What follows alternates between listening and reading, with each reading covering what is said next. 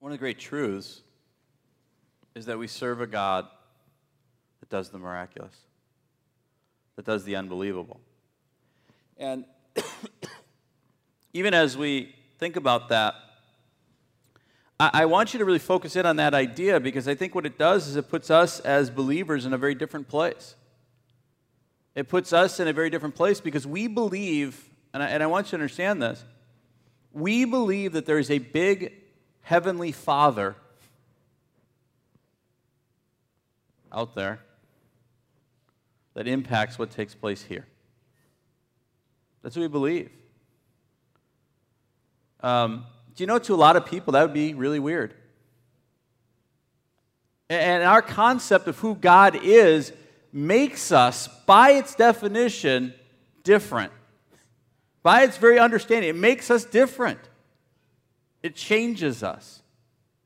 And so I want you guys to understand that as we continue to have the conversation this morning, because I think that's central to the concepts that we're going to be pressing into as the church. We're continuing our series entitled Do the Work. And it's from Ephesians chapter 4.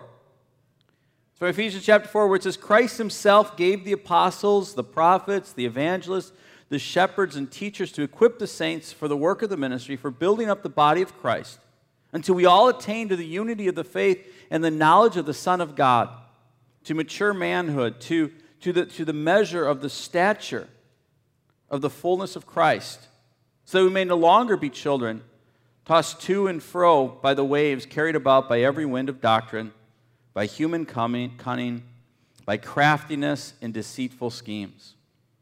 This passage has been the basis of our series that we've been doing entitled Do the Work, and it's focused in on the idea that Jesus Christ gave ministers to the church. He gave us teachers, and he gave us pastors, and he gave us prophets, and he gave us evangelists to sow into the church. But ultimately, when you look at this passage, it says that he gave those churches, those ministers to the body to equip the saints to do the work of the ministry. And as you follow that through and you see the idea that the church comes to completion, the church comes to maturity, the church grows, and the church becomes healthy, it happens because the saints are doing the work of the ministry. We've been talking in this series over this time that for the church to be healthy, for the church to grow, for the church to mature, it takes the body to do the work. Early into the series, I asked everybody, I said, how many of you want to be at a healthy church? Right?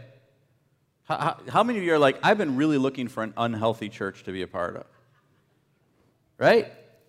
Most of us we're here because if we want to go to church, we want to go to a healthy church. Well, this tells us the only way the church gets healthy is if the church, the body, the saints are doing the work of the ministry.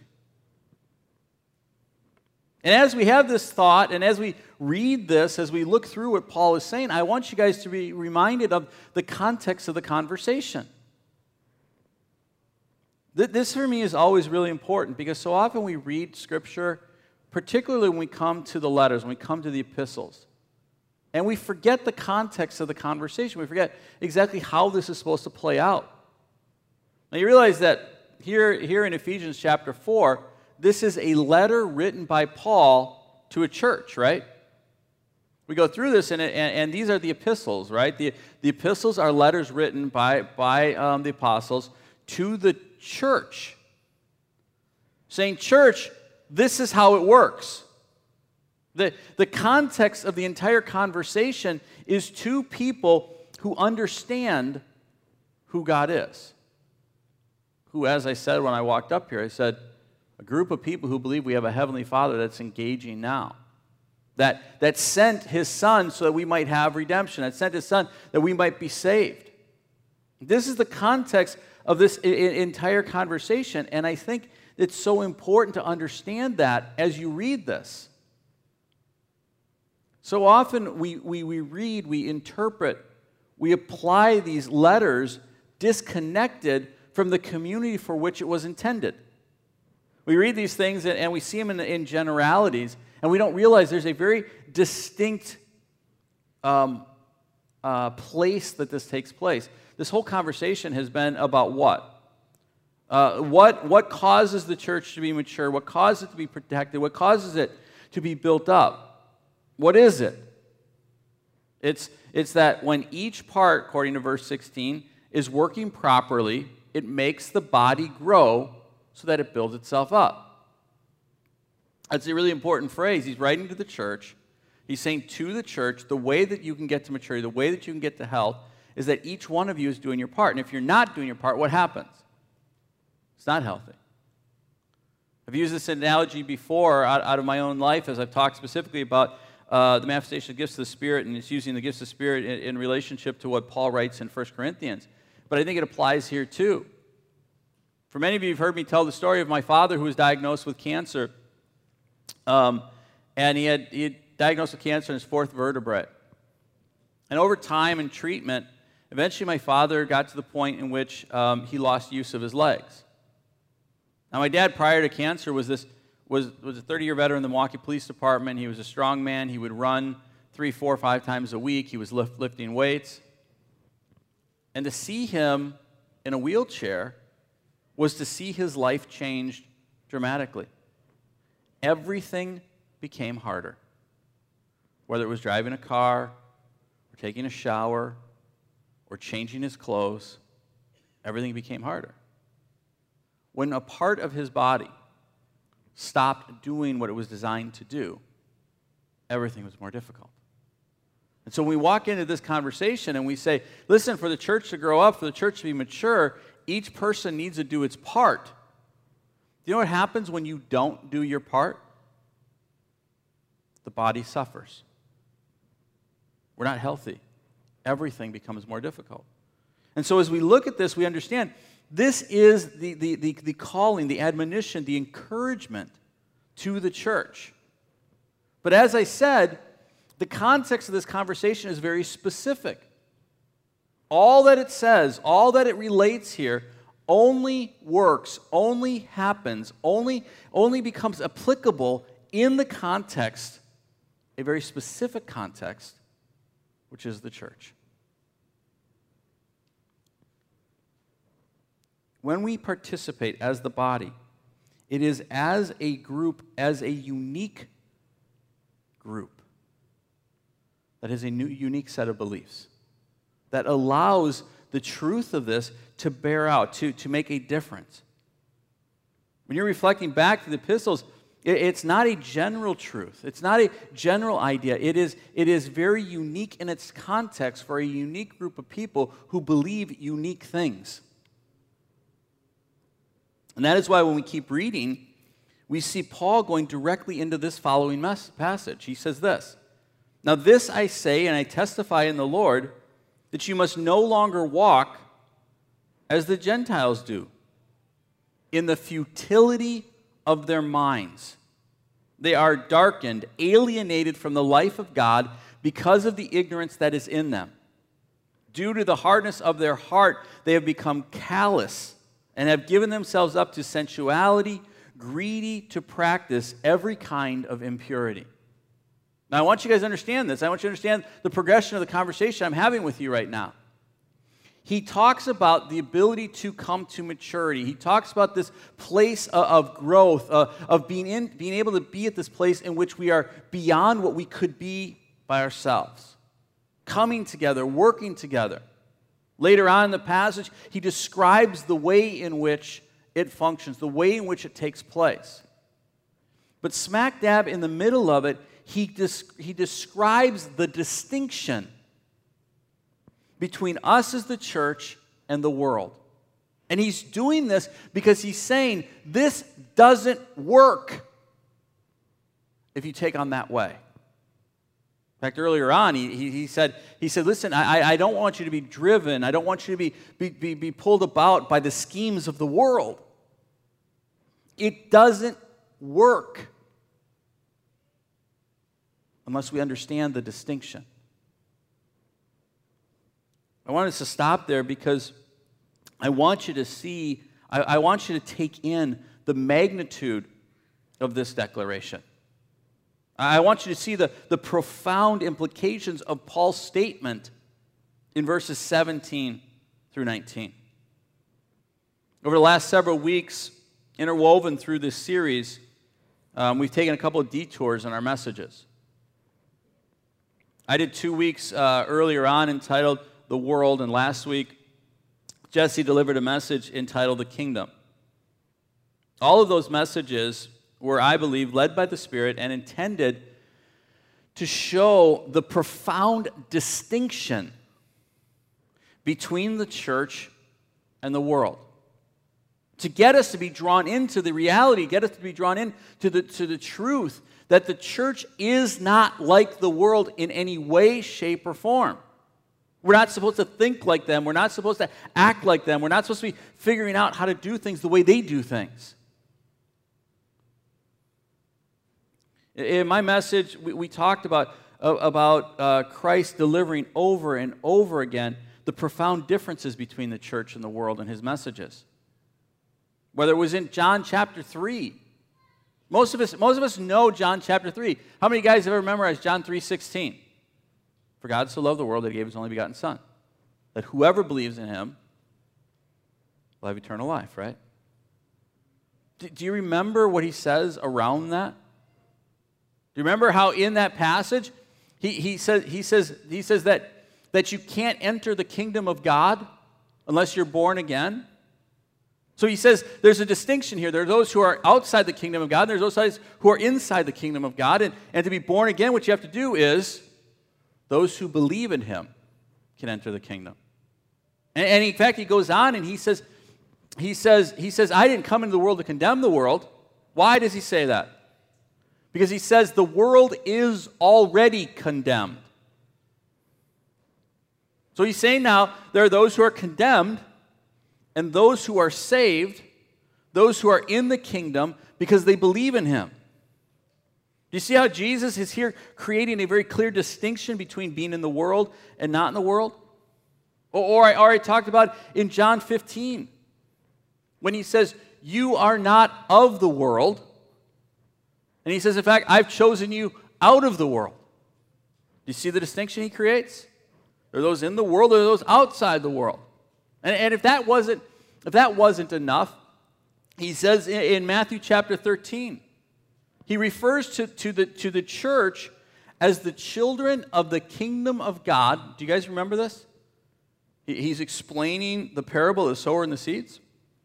And so he says that those who are saved, those who are the good seed, he says those are the children of the kingdom of God. And remember, what does it take to enter into the kingdom? What it takes to enter in the kingdom is to believe in Jesus Christ, be born again. So they're the children of the kingdom of God. And he looks at the world and he says, they are the sons of evil sowed by the devil. These are the words of Jesus. Don't anybody get mad at me. That's what he said. There is a very clear distinction that Jesus Christ creates between the world and the church.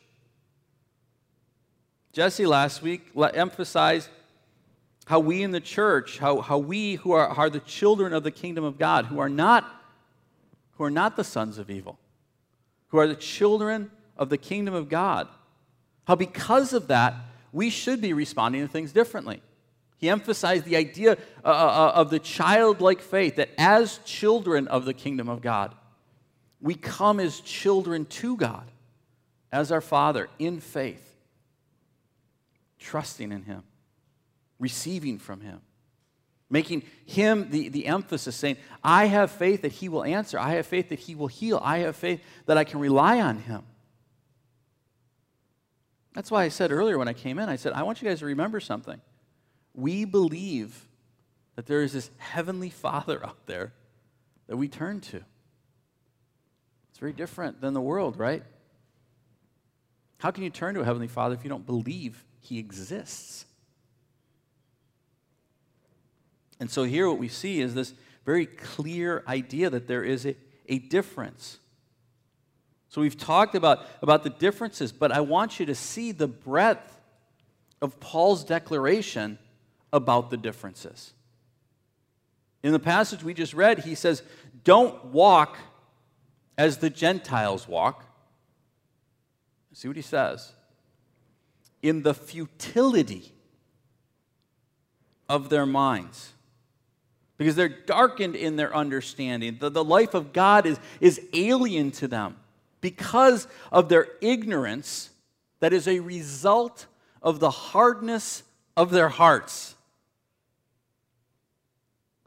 Are you guys getting like how unbelievable Paul's expression here is? How powerful his expression here is? This is not what he says here. It's not just a total rejection of the way of the world, but Paul almost surgically removes from the roots the world's ability for effectiveness. He presents an argument that leaves you wondering why you would even ever consider the world's plans, the world's thoughts, the world's approach to anything. I want you to hear one commentator's description of the Greek word translated here as futility of their minds.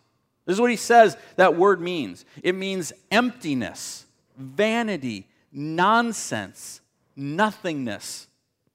It is a purely biblical and ecclesiastical word that describes what is devoid of truth and appropriateness.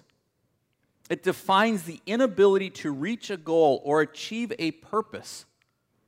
The word describes the state of being without use or value, emptiness, futility, purposelessness. It is the quality of being empty, fruitless, unproductive, useless. It speaks of a want of attainment with the idea of aimlessness or of leading to no object or end. Does it sound to you like the world has a plan? The argument that Paul is making here is, man, it is, to me, this is a brilliant idea. This is a brilliant description that Paul makes. Because if you read the translation of the word that's used there, it says they desire to go somewhere. They have a want to accomplish something. They're working to get there, but it's aimless. There's no way they're ever going to get there. Has anyone been paying attention to the world?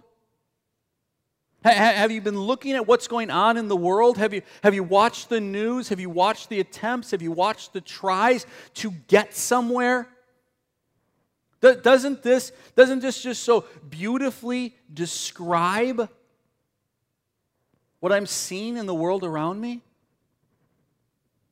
Those who do not know Christ as the Savior, they have hardened their hearts to the truth of Him.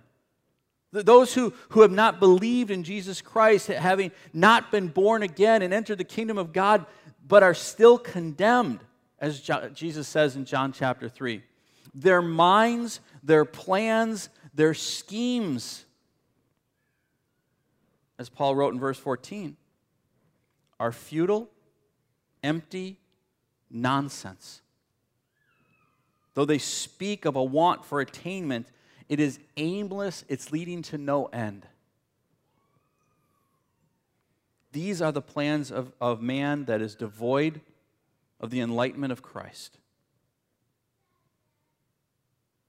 As a Christian, do you still want to sign on to their plans? I stand and I feel like we as the church in America need to be challenged by the declaration that Paul is making here. I look around the world as they attempt to solve profound problems in the world, and I don't know how you can't see it. They have no plan. They are flailing about. They are throwing themselves about, knowing that there's a problem, knowing that there's an issue there. And sown into the darkness of their mind, sown into the futility of their efforts, is the confusion that Satan himself wants to bring to the world. And it's heartbreaking for me as a pastor as I see the church wanting to come alongside of these plans. And in so doing, rejecting the plans of God. that have an answer for the problems that the world is facing. Paul is calling the church to do the work of the ministry for the maturing and the building up of the body of Christ.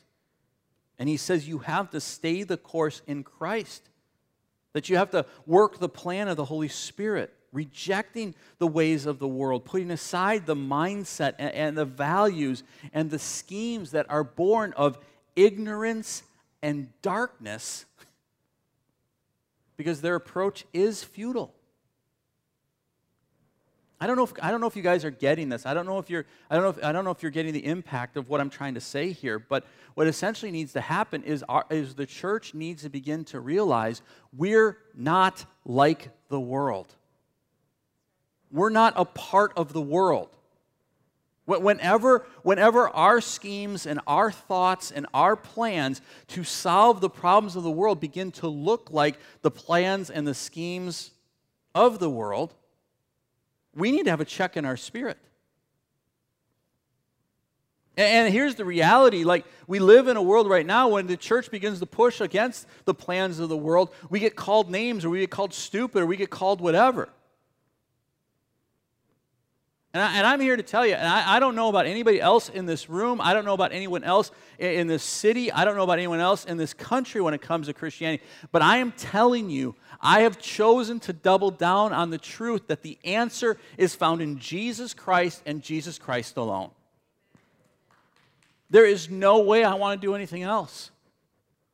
I see the pain, I see the hurt, I see the division, I see the destruction that's in this world, and I keep seeing people go back to the futility of the minds of man instead of the truth of Jesus Christ. And my heart breaks over it. The church keeps trying to do what the world is doing and saying the things that this world is saying because it seems to make us more politically okay, or it seems to make us more broadly accepted. And in so doing, we are leaving people in their aimlessness. We're allowing them to wander around in their darkness of mind. Instead of saying, I'm sorry, there is an answer, there is a way, but it's not that way. So as long as you want to splash about over there, as long as you want to flop about over there, that's cool. But when you want to come to truth, when you want to come to healing, when you want to come to wholeness, when you want to come to unity, come to Jesus. I don't know how the church can keep thinking that partnering with those whose minds are nonsense, darkened in their understanding, alienated from what we know in Christ Jesus, how we think it will be fruitful and not futile. I don't know why we keep turning to the methods and the messages borrowed from the world, conceived of their darkened minds and void of the Spirit. Paul says it is empty, non-productive, useless.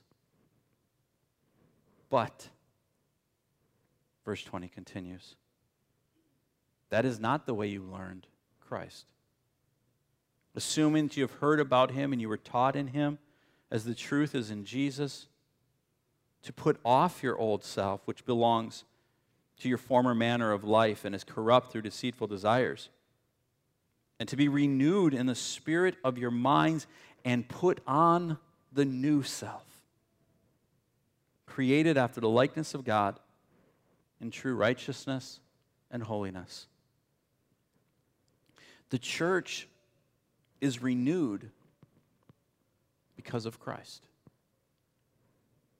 The church's minds, our lives, our plans, our purposes are renewed by the Spirit of God, the Spirit of Jesus, the Spirit of Christ alive in us. Paul says the way this works in the church is that you put off your old self and you put on the new self. You lay aside the old self, its thinking, its planning, its desires, and its wants. And you put on Jesus, the new man, the new self. I like how the Amplified Bible says it because it ties it all together, I think. Strip yourselves of your former nature. Put off and discard your old, unrenewed self, which characterized your previous manner of life and becomes corrupt through lusts and desires that spring from delusion. Remember what Paul says, those who don't know Christ are darkened in their minds. They're futile in their thinking. They're delusional. Don't go down that path. Put that off. Lay it aside. And put on the new mindset of Jesus Christ. I love the terminology that's used here because specifically it indicates this activity. It calls us to do something actively. It calls us to do something daily. This is part of doing the work. When we talk about doing the work of the ministry, this is part of it. It means every day examining myself and putting off the old man, setting aside the old thinking, and putting on Jesus Christ and His thoughts and His thinking and His way. We slough off into human thinking. We slough off into human values. We slough off into human scheming. We degrade slowly into a human mindset. And that's why he says, put off the ways of the world and put on the new ways of Jesus Christ. You have to continually and constantly examine your plans. Are you examining your plans in light of Christ daily? Do you look at your life and the choices you're making and the direction you're going and you think, is this a mindset that is born of the Spirit, or is this a mindset that is in humanity, that is human in its thinking? Are you actively challenging your choices and your thoughts, putting off what looks like the schemes of man for the values of Christ? Now again, I want you to remind you, I'm talking about this, I brought you to the understanding that this whole thing is about what takes place in the church. When we are going to build up the church, when we are going to do the work of the ministry, this is what is required of us. Because you know what happens? What happens is, as Christians, as the church, when we're not putting off the old and bringing on the new, we begin to interact with one another in a way that looks nothing like Jesus and looks everything like the world. Do you know why the church is in such terrible state so often? It's because we don't put off the old and take on the new and interact with each other, doing the work of the ministry in the power of the Holy Spirit that's been given to us by Christ that looks nothing like the world.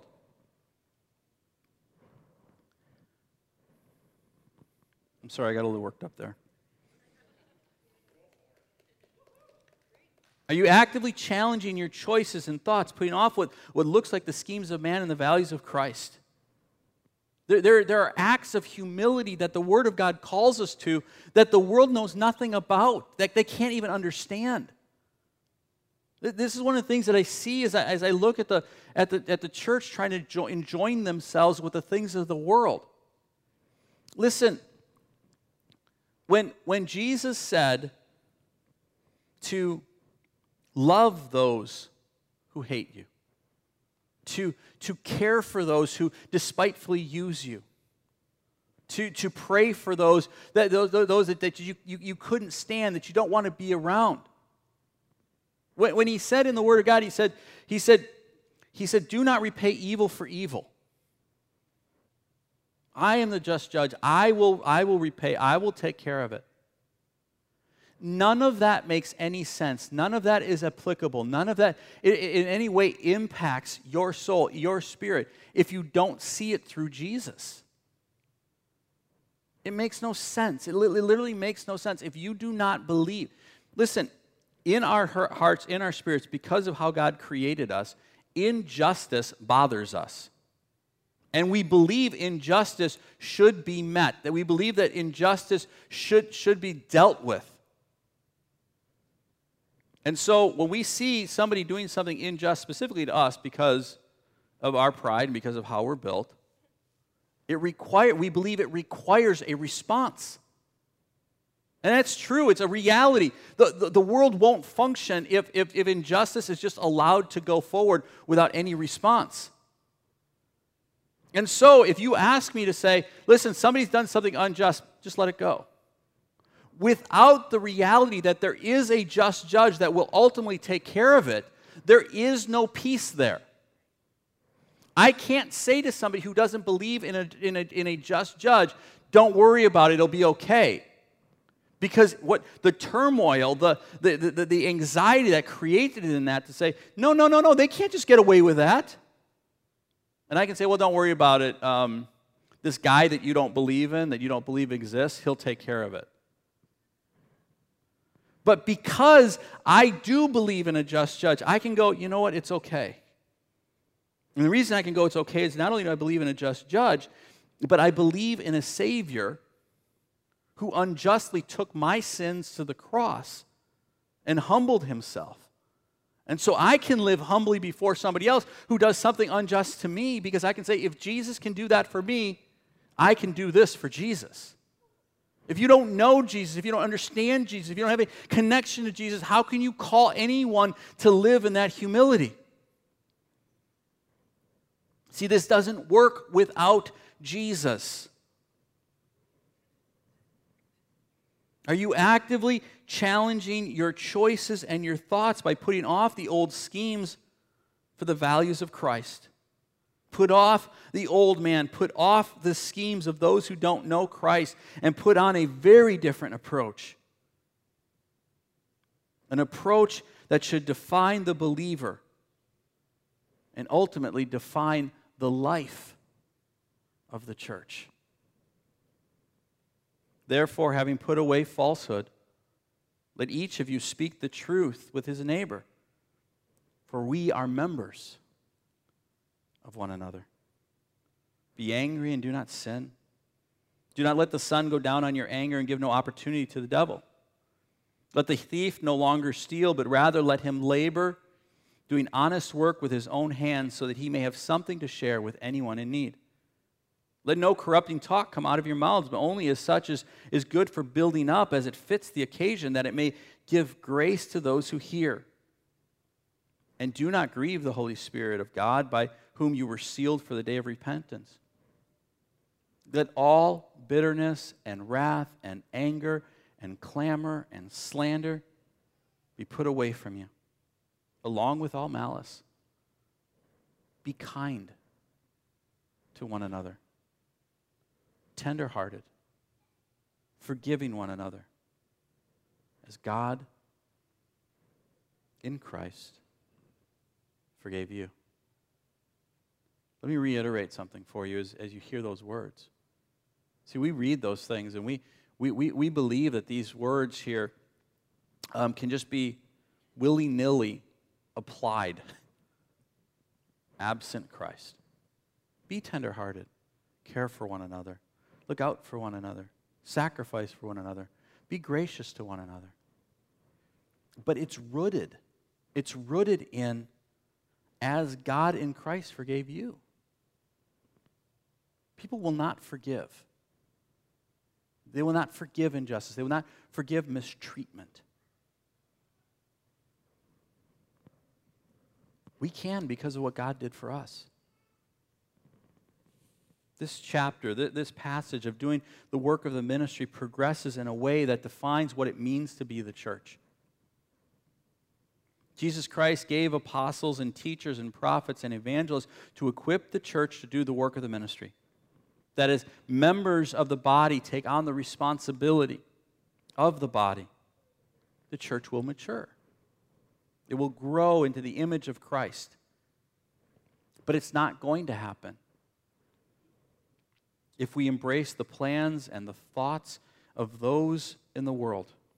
If we don't set aside, put off the ways of the world and put on the way of Jesus Christ, a way that leads us to speak a truth that passionately confronts evil, but doesn't cause you to sin. That doesn't allow the devil to tempt us to bitterness and anger toward one another. One that causes us to work honestly and diligently and faithfully so we might bless others, not simply enrich ourselves.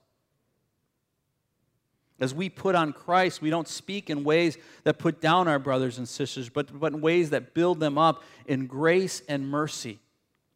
Unlike the world that doesn't know the Holy Spirit, we are sensitive to the Spirit's leading as we allow His peace to wash over us, leading us to only be kind to one another, tender-hearted, forgiving as He forgave us. If you can't see in this a clear distinction, a clear difference from the approach of the world, I don't know what to say to you. I don't know how to help you. We must do the work of the ministry in the image of Christ, renewed by the Spirit, putting off the ways of the world. The standard that has been set forth for our community is laid out in verses 25 through 32. Unless we allow the Spirit of God to use us to do the work of the ministry in that manner, it will be no less futile than the schemes of the world. This is why I see too often ineffective churches and ineffective Christians. He has a good plan for us. Put off the ways of the world, put on the ways of Christ, and minister to one another. That is the Spirit's plan. Is it your intention to work that plan? Is it your heart's desire? Is it your heart's cry? Is it your determination to work that plan? If not, I can't help you. And maybe even more importantly, if not, you can't help each other. The church will not be built up until the church is determined to work that plan.